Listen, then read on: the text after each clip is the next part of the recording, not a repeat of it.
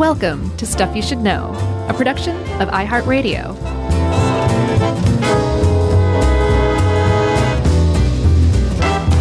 Hey, and welcome to the podcast. I'm Josh Malcolm Clark. There's Charles Wayne Bryant. This is Stuff You Should Know about Cabbage Patch Kids, who have two names, which is why I just did that. That's right. This remarkably the third time we've talked about Cabbage Patch Kids on this show. I only remember one other time. When was the third time, or the second time, I guess?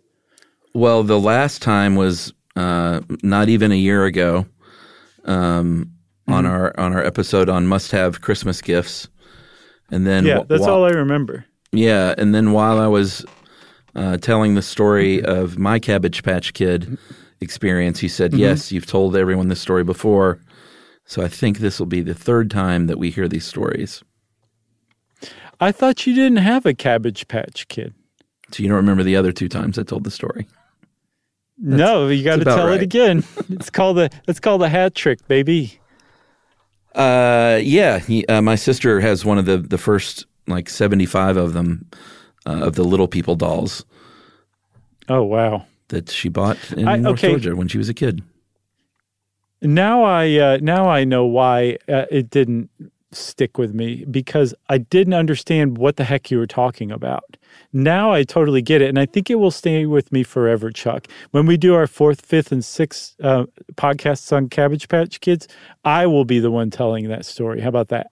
Well, and you also told the story of yours that you ripped the head off and gave it a mohawk.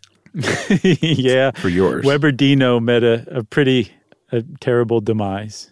And I have two of them myself that my mom every once in a while says, "Hey, do you want these?" And I say, "No, I don't. Don't think they're worth much money." And I don't even know if my sister's is worth a lot of money now, even though it's hand-signed and one of the first ones. I don't think the market is as robust as it was at one point. So was hers a Coleco Little People, or is Xavier Roberts original Appalachian Artworks Little People? No, hers was one of the handmade Xavier Roberts OG craft fair dolls. I think those go for $1, $2, maybe $2,000. I think. Yeah, I guess it depends on where you look. I saw the one of mine that was one of those originals, and it wasn't one of the first 100, but people were asking $150 on eBay for those. Yeah.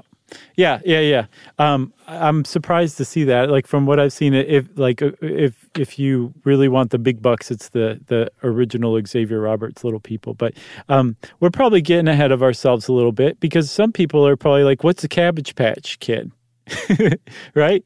Right. So, we'll tell everybody what a Cabbage Patch Kid is. It's a little doll that was a huge deal in the Christmas of 1983.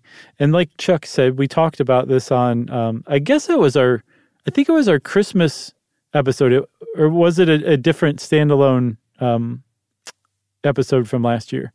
No, I think the first time we did it was a Christmas episode, and then last year it was in November. It was just must-have Christmas toys. Okay, gotcha. So that's worth listening to. But in December of 1983, Christmas of 1983, everybody was going crazy for these dolls. But at the same time, there was because it was such a huge craze, and they were so a part of popular culture at the moment. They were on the news every night. People were doing just absolutely crazy things to get their hands on these dolls for their kids. There was a lot of talk about, well, what are these things? They're so ugly that they're cute. And other people thought, well, no, they're actually just ugly. There's a journal article that came out in 1986 in the Semantics Journal, etc.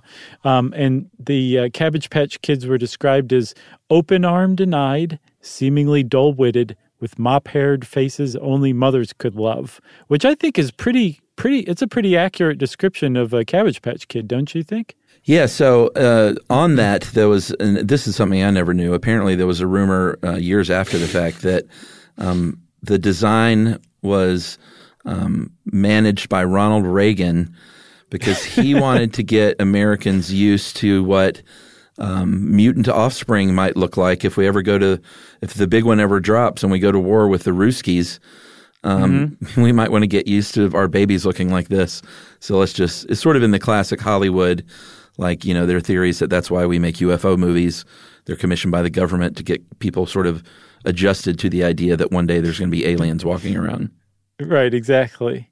But that's probably not the case. Ronald Reagan probably didn't have anything to do with it, but that's just such an 80s thing. Cabbage Patch Kids, Ronald Reagan, and nuclear war with the USSR. That's about like the greatest 80s combination I've ever heard of in my life. Yeah, pretty good. So if you go on to the Cabbage Patch Kids website, you'll find the enchanting, magical story of where Cabbage Patch Kids came from or how they came into our human world.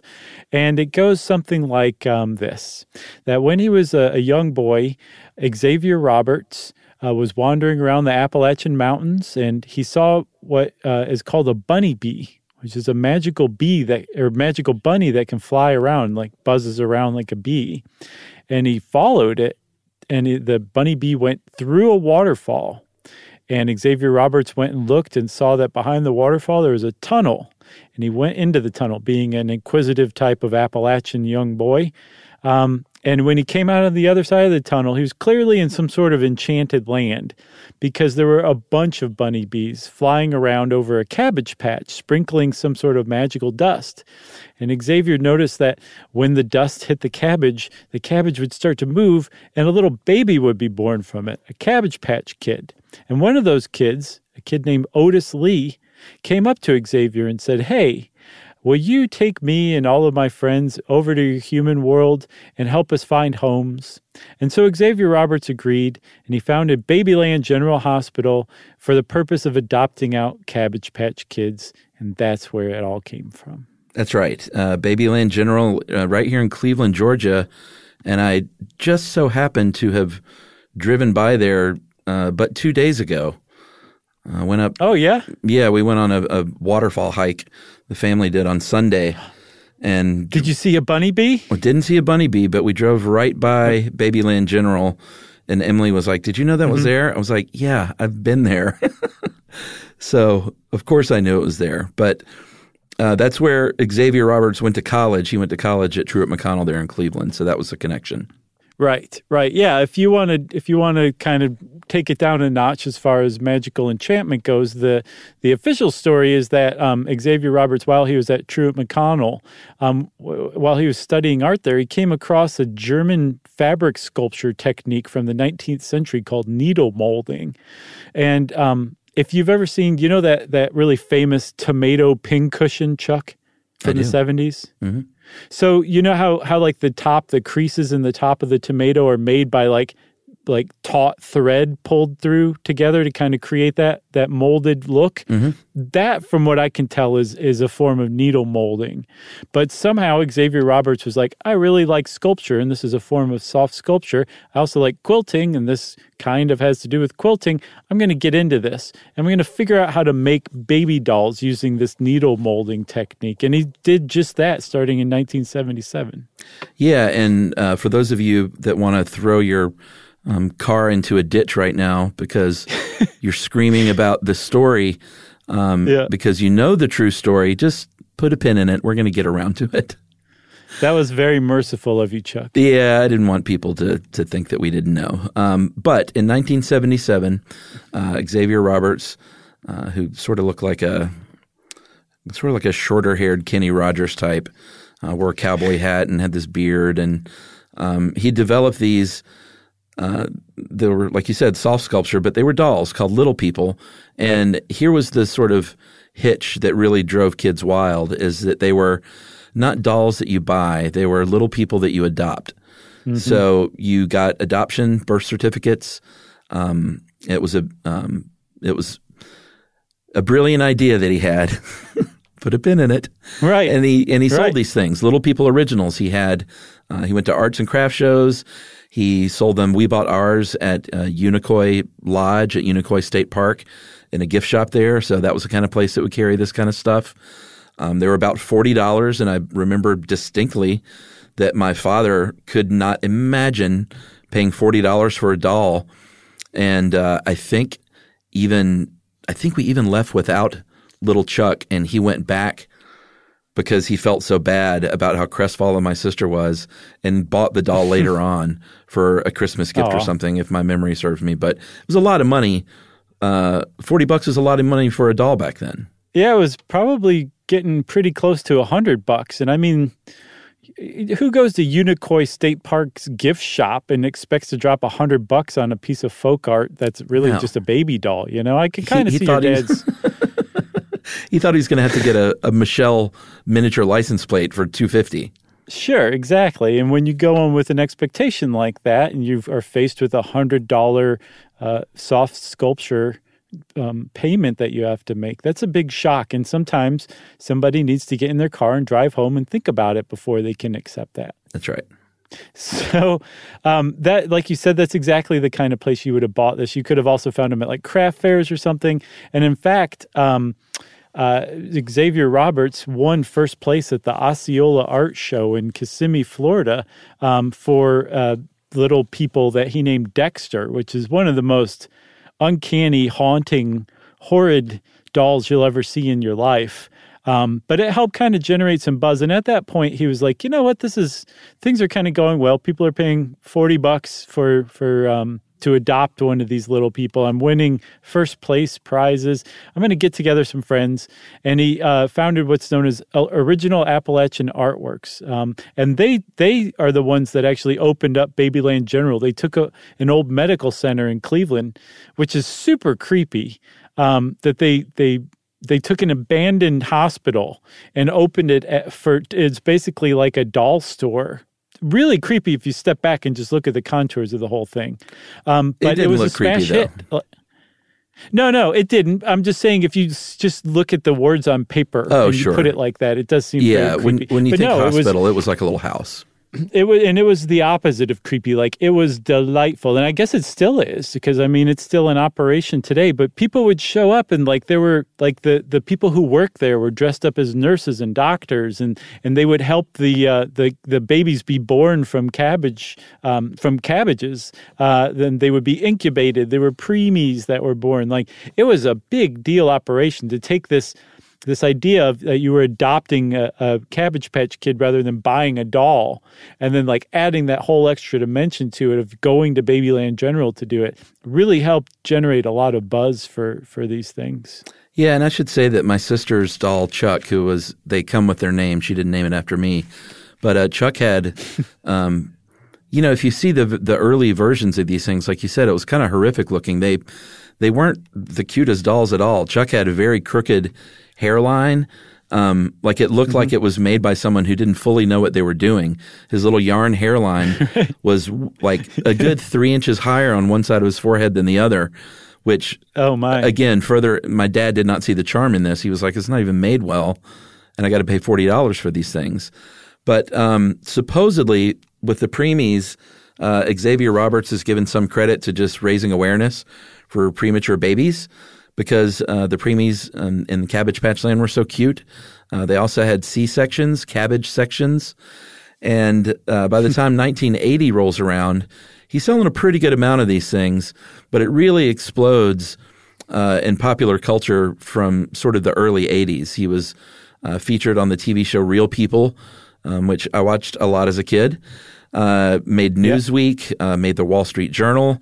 And so the press is starting to kind of come around, and these things are just getting more and more popular at this point. Yeah, a lot of those stories just kind of focused on people who were paying a lot more than the original retail price to start collecting these dolls. So there was like a whole underground cult market that was developing around these little people. And it became very apparent that Xavier Roberts was not going to be able to keep up with supply, so he started looking for some help. And he found it in 1982. And we will talk all about that partnership made in heaven starting after these messages.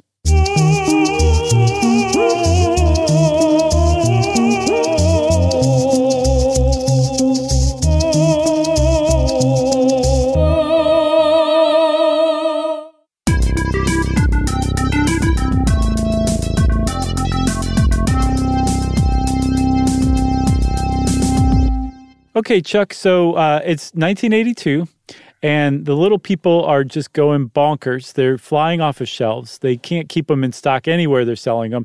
Unicoi State Park is on the phone every day being like, send us more, send us more. We don't care what the hairline looks like. We got to have them. And so Xavier Roberts started looking for some, like a legit toy manufacturer to help him out. And he found it in Coleco, who had made a name, I guess, around the same time as, or maybe a little bit before this, a year before maybe, as the people who came out with Pac-Man. So they were riding high by this time, and they said, I think there's something to these little people, and we're gonna buy in here. And so Xavier Roberts partnered with Coleco, and the rest of the story just kind of takes off like a rocket from there. Yeah, so this was in 1982, and at first, Coleco said, you know what, we're going to keep calling them Little People. We think that's a good name, even though it wasn't. So they stuck with the name. They figured out the best way to mass produce these things was to get rid of that hand-sewn head. That was a real problem. That's what took the most time. Sure. It's also, frankly, what gave those early dolls all the personality. A lot of that was lost when they went to the plastic heads, but they did keep the cloth bodies. They machine-produced these vinyl heads. They sized the doll down a little bit to about 16 inches. The initial dolls were pretty big. They varied in size, obviously, depending on how old they were when you adopted them. But they were large. Like Chuck was a big doll. The two I have are big dolls. Yeah, they were like the size where if they were possessed by a demon and came alive, they could smother you. Like you'd be in big trouble if they came alive while you were asleep. Yes, big time. But sizing them down made a big difference because then you could just box them up, get more shelf space that way. Sure. And they were smart early on, too, to realize that kids wanted a lot of variety. They wanted different ethnicities. They wanted different skin color, different shapes. They wanted some with freckles, some with dimples, obviously different eye color and hair color and stuff like that. And that was one of the big selling points is it wasn't just this samesies mass-produced doll that right. Every kid could have the same one. Every kid wanted a different version. Yeah, because I mean that was the part of the whole marketing that you were adopting your own individual kid, your own Cabbage Patch Kid who had his or her own name, his or her own like specific birth date. He or she was a unique little baby that you were adopting. So the idea that you could take different head molds and different facial features and different types of hair, and you had like a few different from each category, you suddenly had like millions of combinations that you could randomly put together. It continued that uniqueness that was like part of the brand from the beginning. And like you said, was like part of like the big thing that like made this craze so huge, you know? They were very smart to identify that as a big part of the marketing and then figure out a way to carry it on while also mass producing these things. It was pretty clever on Coleco's part. Yeah, and it was also clever to change the name. Little People just didn't have legs, basically, in the end. And they thought Cabbage Patch Kids, they were born in the Cabbage Patch. It's and, you know, looking back, it's a pretty brilliant name. Because it ties into being adopted, being born in the little Cabbage Patch, and it was pretty brilliant. I think it was the kind of name like that you could end up making into a bunch of other things, which they did, and we're going to talk about that. But I don't think Little People quite had the legs to do that. So Coleco also figured out that there was a really good sweet spot that even if you couldn't really afford it, you would still stretch to reach that point. And they started adopting the adoption fees for Cabbage Patch Kids came to about $30, which is $78 in today's money. And then they took their, comparatively much larger clout and context in the media and started getting way more press for Cabbage Patch Kids than Xavier Roberts ever managed to generate for Little People. Oh, sure. Which I have to say, looking back though, Xavier Roberts did some really good work as just some dude from Cleveland, Georgia, who was hand sewing dolls. I mean, he got some pretty good coverage. Yeah, I mean, that should have been very niche and regional.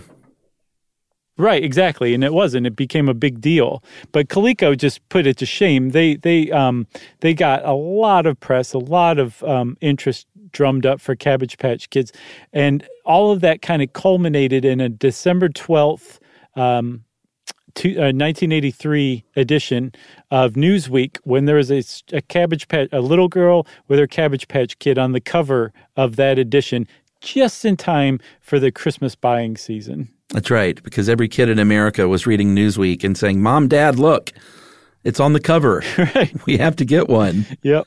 And that was at the very quaint time when you would just start Christmas shopping 2 weeks before Christmas rather than 8 months before Christmas. So Coleco, and by the way, just to save listener mails, Coleco did not make Pac-Man. I just want to save you from that fate. Is that right? Yeah, I think it was Namco, if I remember correctly. Oh, man. I mean, they did do video games, but... Okay, well, thanks for saving me. No. There'll be plenty of people that probably sent the email before I even got to this and that want to retract the email, but that's okay. So they started selling these things like hotcakes. They sold 3 million plus by the end of 1983. And like so many Christmas items that came before and after, it is sort of the frenzy is determined by availability and supply, and they were underprepared, and they could not keep up with demand. They weren't like the Rubik's Cube where they just made millions and millions and millions of these things, and it became a supply problem, and it became a really big deal. And this is the first toy where people were angry because there weren't enough of them to go around. Yeah, and I mean, they still made 3 million of them, and they ran out like very quickly. And when you say people were angry, like they were throwing elbows, they were pushing one another, they were getting physical trying to get these dolls. And now it's like, well, yeah, that sounds like a Christmas, like must-have Christmas toy. People hadn't done that up to this point. This is very new. And so in addition to, the normal press they were getting, these dolls were also ending up on like the nightly news a lot that December, with stories about how parents were like driving across state lines to get one of those Cabbage Patch Kids. Or there was a story about a post carrier in Kansas City, I think, who flew to London to buy one, which I don't understand why, because London had its own frenzy going on as well. There was a whole lot of stuff going down that hadn't really gone down before Cabbage Patch Kids came along that Christmas. Yeah, I wonder if that became a technique to sell more things, was to either falsely say that you don't have enough. I think we covered that in the must-have toys episode, that is a technique that they use, that they purposefully underproduce to create scarcity. Yeah, but then you can't sell as many. I would think it'd be better to produce the regular amount and then just say you didn't. And then they're like, but we found a warehouse that we didn't know about. Right, exactly. Because you still want to move these dolls. I mean, Rubik's Cube, they sold 200 million Rubik's Cubes in the first few years. I know, that's nuts. Because they were just pumping those things out. Yeah, well, at the very least, I think Coleco was genuinely caught underprepared. I don't think it was in any way, shape, or form a purposeful oh, no, of course not. Scarcity. I think it was just straight up scarcity. And there's this footage from Zales Zaire department store in Wilkes-Barre, Pennsylvania. Right. This is in Wilkes-Barre, Pennsylvania, or Wilkes-Barre, I've also seen, Pennsylvania. But there's this manager who I know we talked about before, but you got to see this guy. He's the manager of the Zaire department store in December of 1983, at least. And this guy is like unhinged. Have you seen footage of him? Yeah, I saw him last year. Okay, you got to see him again. I got to describe him again because he struck a chord with me this year that he didn't last year. But he's holding a baseball bat very famously. But if you listen to what he's doing, he's shouting at the customers. He's like, "Shut up, listen to me!" And he's like waving this baseball bat. And there's this crowd of people filling every available inch of this department store, wanting Cabbage Patch Kids. And this guy decides that the way to satisfy the need is to just start tossing them into the crowd. So the crowd is like jostling, going crazy, trying to catch these Cabbage Patch Kids, while the manager of the department store is screaming at them holding a baseball bat.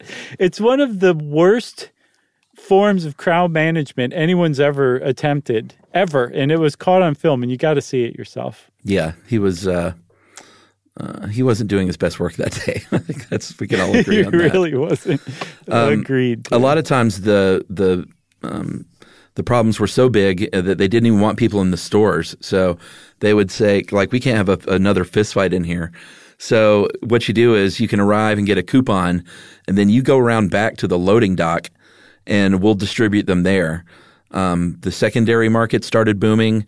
There were actual stores that were buying them up and then marking them up. And then there was the black market that really, really marked them up. Right. And this was not WKRP in Cincinnati, but it was very much in that rich tradition of DJs kind of conning people into acting like fools.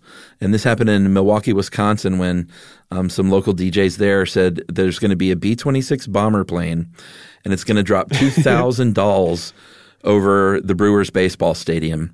And all you got to do is show up with your baseball glove to catch these babies and hold up your credit card so the pilot can take a picture and charge you for it. And, of course, this is the dumbest thing you've ever heard, but that still didn't stop a couple of dozen people from showing up with their baseball glove and credit card. Yeah, and -7-degree wind chill, which is very cold if you're in the centigrade parts of the world. That's very cold. They're used to it. Right, I guess so.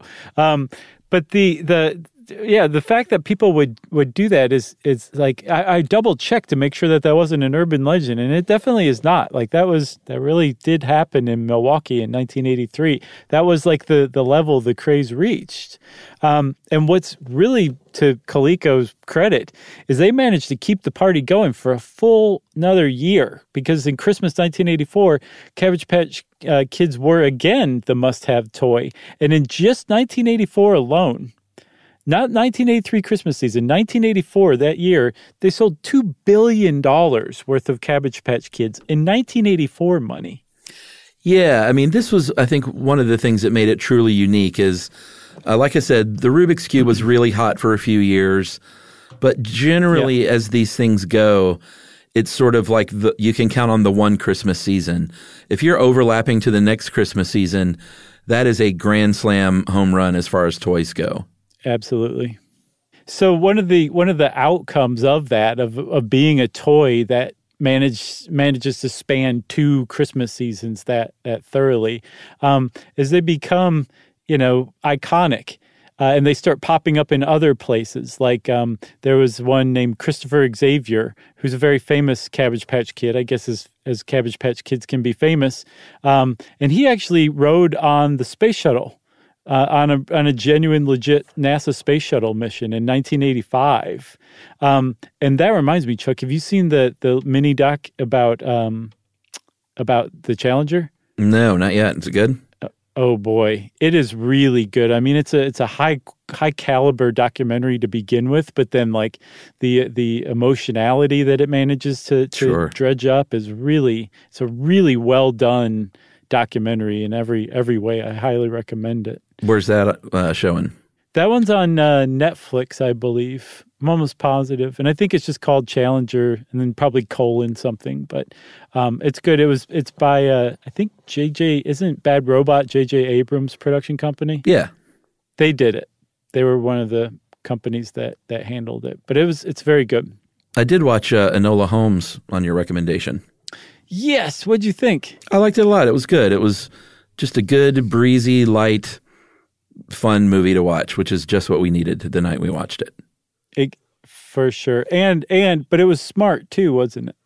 Yeah, it was smart enough. And she's just great. Millie Bobby Brown is, she's got a lot of personality and lovable charisma. So she's great to watch. And it's fun to see her outside of playing 11 with all her personality able to come out like that. Right. Yeah. Well, I'm very glad that you liked it because I think we would have had some sort of awkward wedge between us for the rest of our lives. Had you not. You haven't seen the octopus doc yet? No? I did. Oh, okay. So I think if we're going to talk about octopus, my octopus teacher, you should just turn down your volume for about a minute and you won't have it spoiled. All right, fair enough. And actually, I think that guy is terrible. I think he's a terrible human being for not rescuing his companion friend on 2 different occasions. Really? Yes, and I know that he's a documentarian, so they're not supposed to interfere. I've seen Drop Dead Gorgeous. I know the rules. But this is different. He crossed the line. He crossed boundaries when he became friends with that octopus. He stopped being a documentarian, started being its friend, and then he, as its friend, wasn't there for his friend when it was attacked, not once, but twice. And I really dislike that guy for that reason. Oh, interesting. Well, I don't concur, but I guess that's part of the beauty of that movie. You can have different takes. So, but there's not a gulf between us, a wedge between us now, is there? I mean, did you hate the documentary? No, I otherwise thought it was amazing. All right, well, then there's no gulf. Amazing. It really was great, except for that one thing times 2. All right, no wedge. So let's see. Back to Cabbage Patch Kids. There was another kind of landmark they reached in 1992 when they became, I think maybe Christopher Xavier became the official mascot of the U.S. Olympic team and got to go to Barcelona with them. Yeah, I mean, this is pretty impressive. This is 10 plus years after these things were the hot ticket, which is crazy time. They were on a postage stamp. Eventually, of course, though, not his star, there was more than Christopher Xavier, but their collective star was going to fade. Like all toys and all dolls. We've all seen Toy Story. We know what happens in the end. Yeah. It never completely went away, though. Coleco eventually was like, we got to offload these guys. We're going to sell it. We're in the video game industry, like big time. And so we got to Have you heard of Pac-Man? Well, the video game industry starts tanking, so they're trying to, I guess, recoup some money on their investment. So they sell the Cabbage Patch Kid license. And then, this is not before trying a few things. They tried like talking Cabbage Patch Kids and stuff like that. But eventually they went bankrupt in the 80s and the license moved on to different people over the years. Mattel, Hasbro, Toys R Us. And then right now it's owned by Play Along Inc., which it just seems like seems like there's a lot of toy companies named weird things like that now. I agree. And I find it unsettling. Like their slogan should be, "We're watching you." It just seems like we talk about those a lot. Like there's still the giants like Hasbro and Mattel, but I feel like when we've done our toy podcast, it seems like the newer ones, they don't have these sort of name brands that you think of as toys. No, I know. They all sound like Russian fronts. It's really weird and unsettling and kind of off-putting. And all the C's are K's. It's really strange. It's very sinister. So yeah, along the lines, like all of these companies were like, we got to figure out a way to capture lightning in a bottle again, a second time. That just doesn't happen. It's hard enough the first time. And so they tried different things. Like you said, Coleco tried that talking one, didn't work. I think Hasbro had one that swam, which is kind of impressive. Sure. And then Mattel had one that they had to withdraw. It was called Cabbage Patch Snack Time Kids. And they these things would like eat. Like they came with like French fries or something, and you'd put like the French fry in their mouth and they'd start chewing, and the French fry would go down their throat and actually come out the back of their head and fall into their backpack, and then you could feed it to them again, which is great and fine. But if you're a little kid and you get your fingers in there, your hair in there, that Cabbage Patch doll is just going to keep eating, and you're going to start screaming, and your parents are going to be like, I don't want this doll anymore. Give me my money back.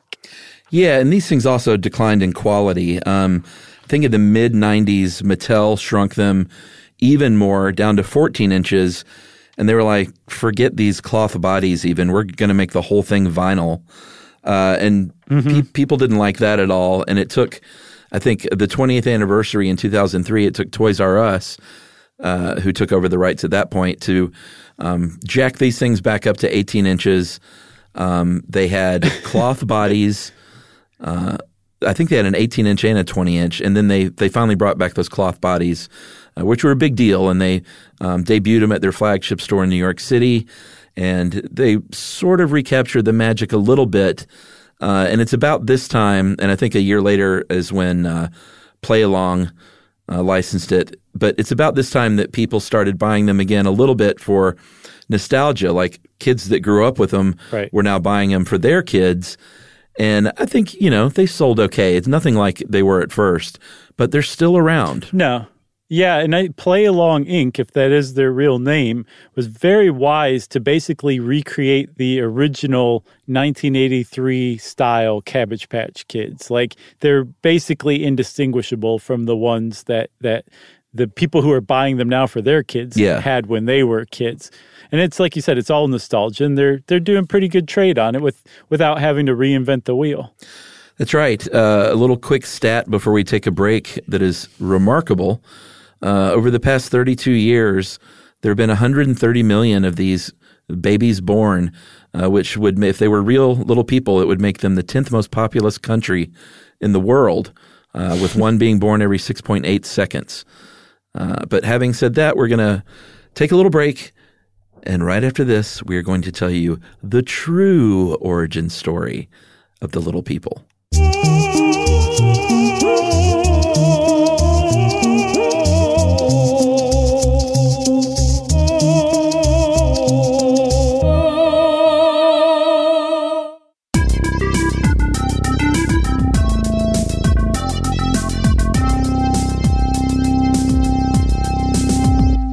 Okay, Chuck, I'm curious. Why did you say true like that?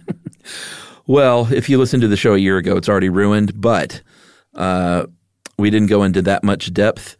Here's what really happened, though.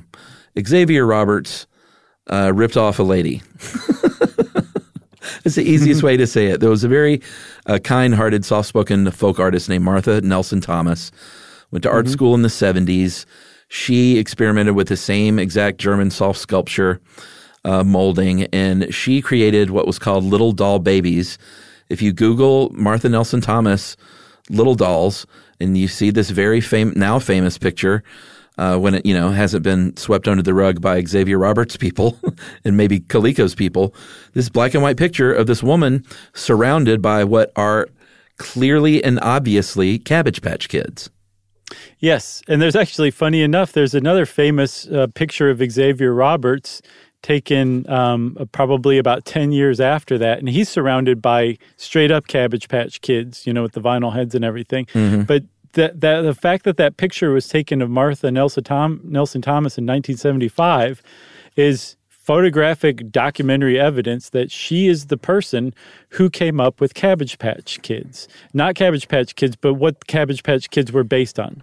And if that were it, if that were the photo, if that was the only evidence whatsoever, you'd be like, I don't know, people can have similar ideas, There's only one old German technique called needle molding. Other people could have found it.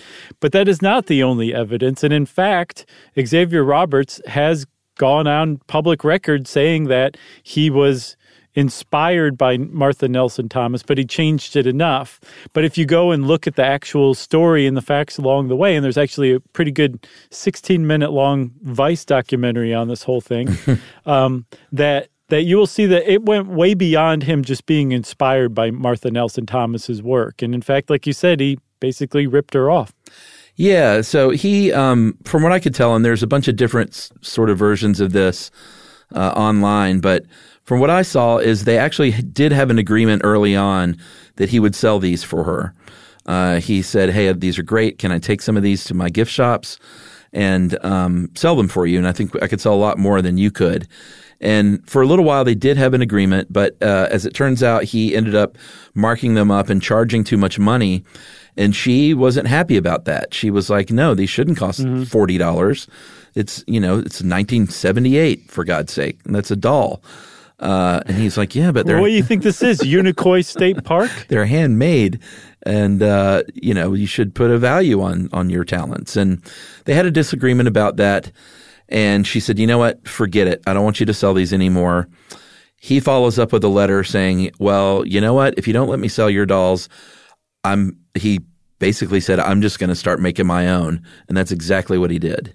Supposedly, he wrote her a letter, and I don't remember who mentions it in the Vice documentary, but basically they said that in the letter, he said, if I can't sell your dolls, I will sell something just like them. And she apparently was like, whatever, and just went her own way. She was satisfied to have her dolls back and probably thought she was done with the matter. And then supposedly one of her friends said, hey, I saw your little doll babies for sale at the Atlanta airport. Way to go. She said, I'm not selling these at the Atlanta airport. And apparently that's when she knew she had a big problem on her hands and found out that Xavier Roberts had come up with the Little People dolls that were just the spitting image of her little doll babies. Yeah, so she filed a lawsuit that went on for years. I think by the time they were selling out in stores in 1983, she was about 7 years into this lawsuit. And for her, it wasn't she asked for, I think, $1 million, but she said it wasn't about the money. She was like, I don't want to see this as a commodity, and I don't want to be ripped off, and I don't want this guy to come along and basically not have the same respect for these little dolls that I had. And if you look at the court case, you think, open and shut. She's got this picture from 1975. They had a prior relationship. Yeah.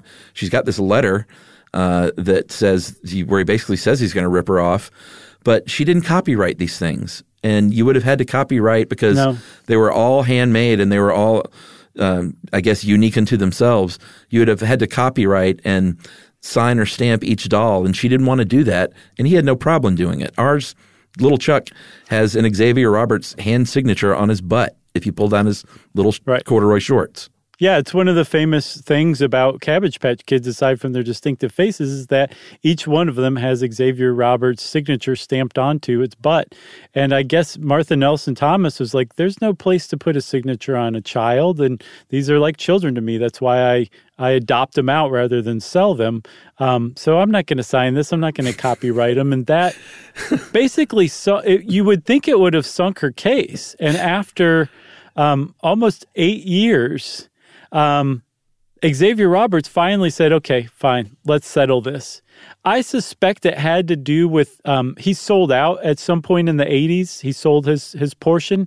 And I would guess he probably needed that court case to go away to finalize that sale. And for whatever the reason, in 1985, he was suddenly ready to settle. And they settled for an undisclosed sum that apparently Martha Nelson Thomas was satisfied with. Yeah, and he also said, and hey, lady, you say you can't copyright these things. You can sign it right next to their little butthole. Right. He sounded Cockney there for a second. Cockney? Like I started to get nervous, like, oh my God, why does he sound Cockney? And then you pulled it out with the real Appalachian Mountain folk twist at the end there. Yeah, so he settled. It was enough money to put her kids through college, she said.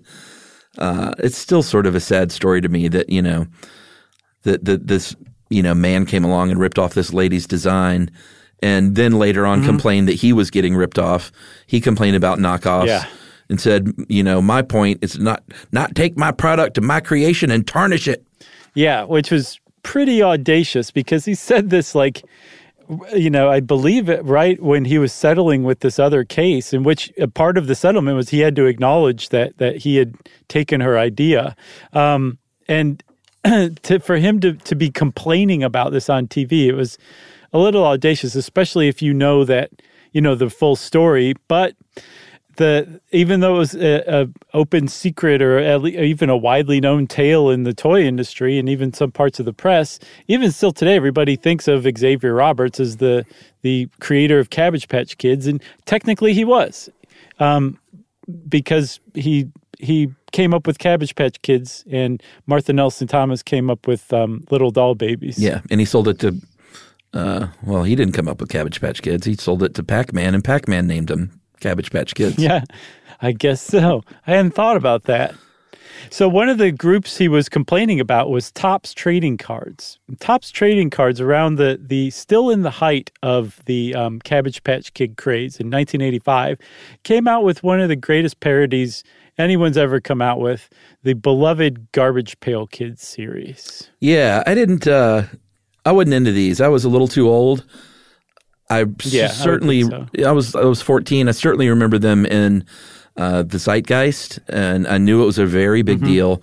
But this was probably more for kids, probably around your age. I imagine you were probably into these, right?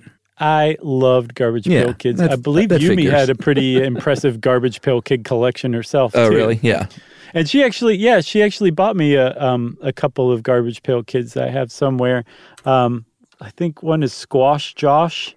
I can't remember the other one.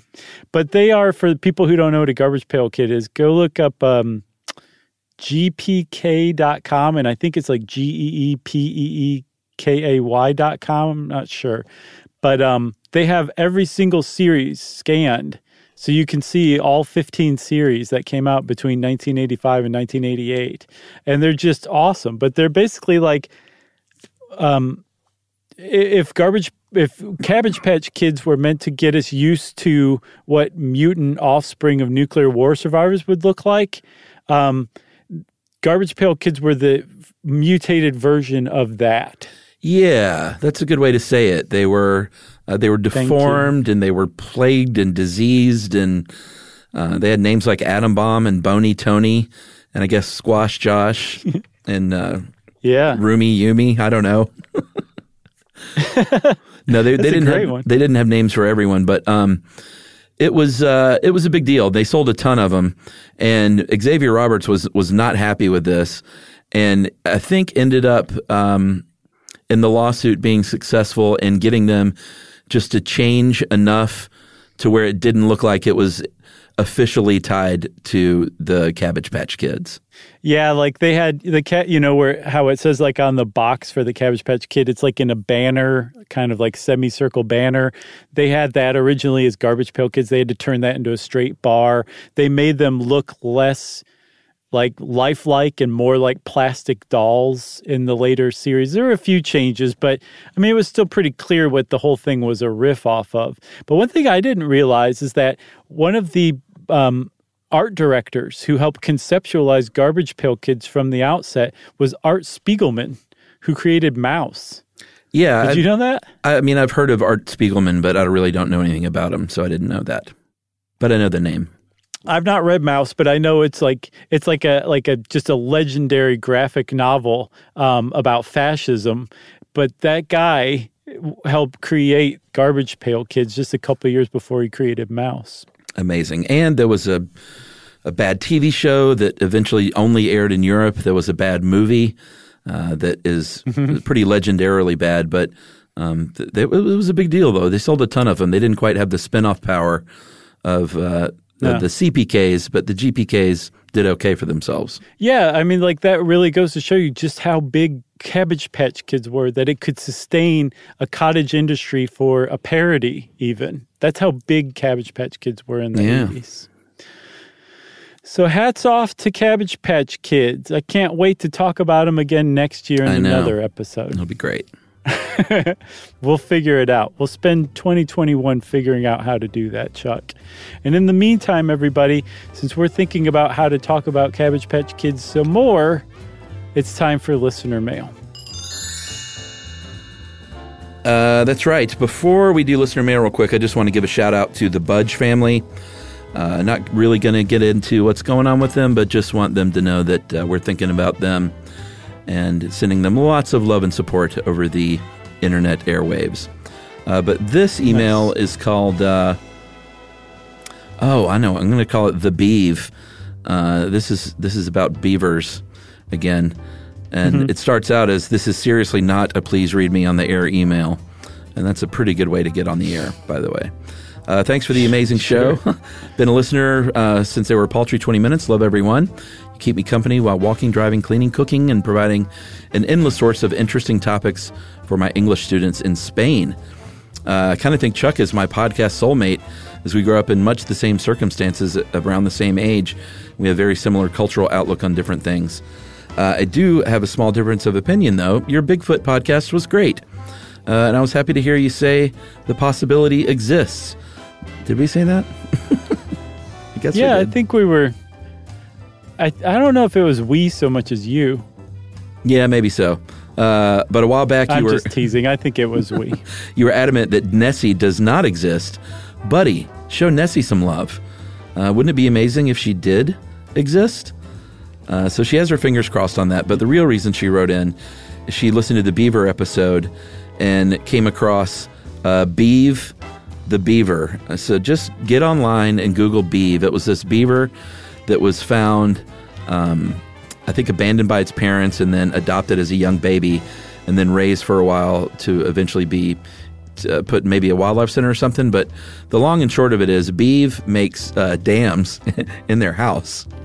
So there are all these pretty cute videos of beaver dragging stuff into this one specific doorway that beaver is trying to dam up, and like dragging a shoe rack, pillows, tissue boxes, like anything beaver can get a hold of in his little paws and teeth, he'll drag over to this doorway and try and dam up. And it's really one of the cutest, funniest things I've ever seen. Yeah, it is very cute because he looks like, should this go here or maybe a little bit to the left? Okay, that's all right there. Or like when he brought the pillow over, he's like, oh, this is very useful. I can just squish this into place. It was very cute to watch him do that. It is amazing. And that email, by the way, is from Carrie Keeley. Thanks, Carrie. That was a great email. And yes, way to get it on the air by saying it's not meant to be on the air. We fall for stuff like that all the time. And if you want to try to make us fall for something, have at us. You can send us an email to stuffpodcast@iheartradio.com. Stuff You Should Know is a production of iHeartRadio. For more podcasts from iHeartRadio, visit the iHeartRadio app, Apple Podcasts, or wherever you listen to your favorite shows.